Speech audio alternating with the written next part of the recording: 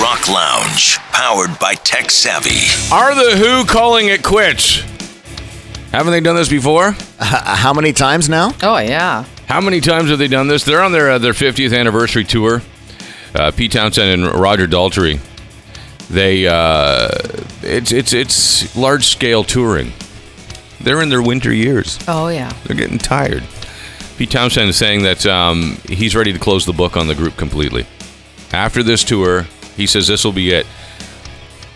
Roger Daltrey has a lot of energy. That guy is not as tired as Pete. But Pete says, I think the tour will stop after this year. He says, I do like hanging out with Roger. I wish I could write him an album of songs that suit him, and the record company doesn't demand that we call it The Who.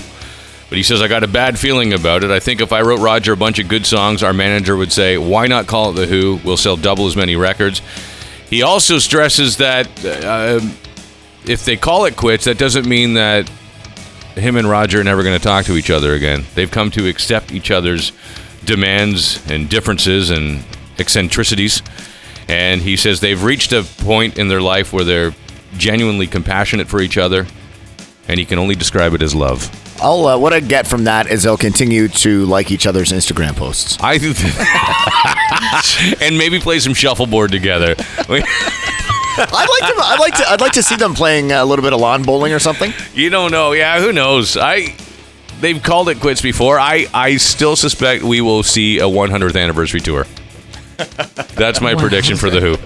Have to wait and see. And what do you get when you mix Freddie Mercury and beer? Answer to that on the Rock Lounge at free981.com.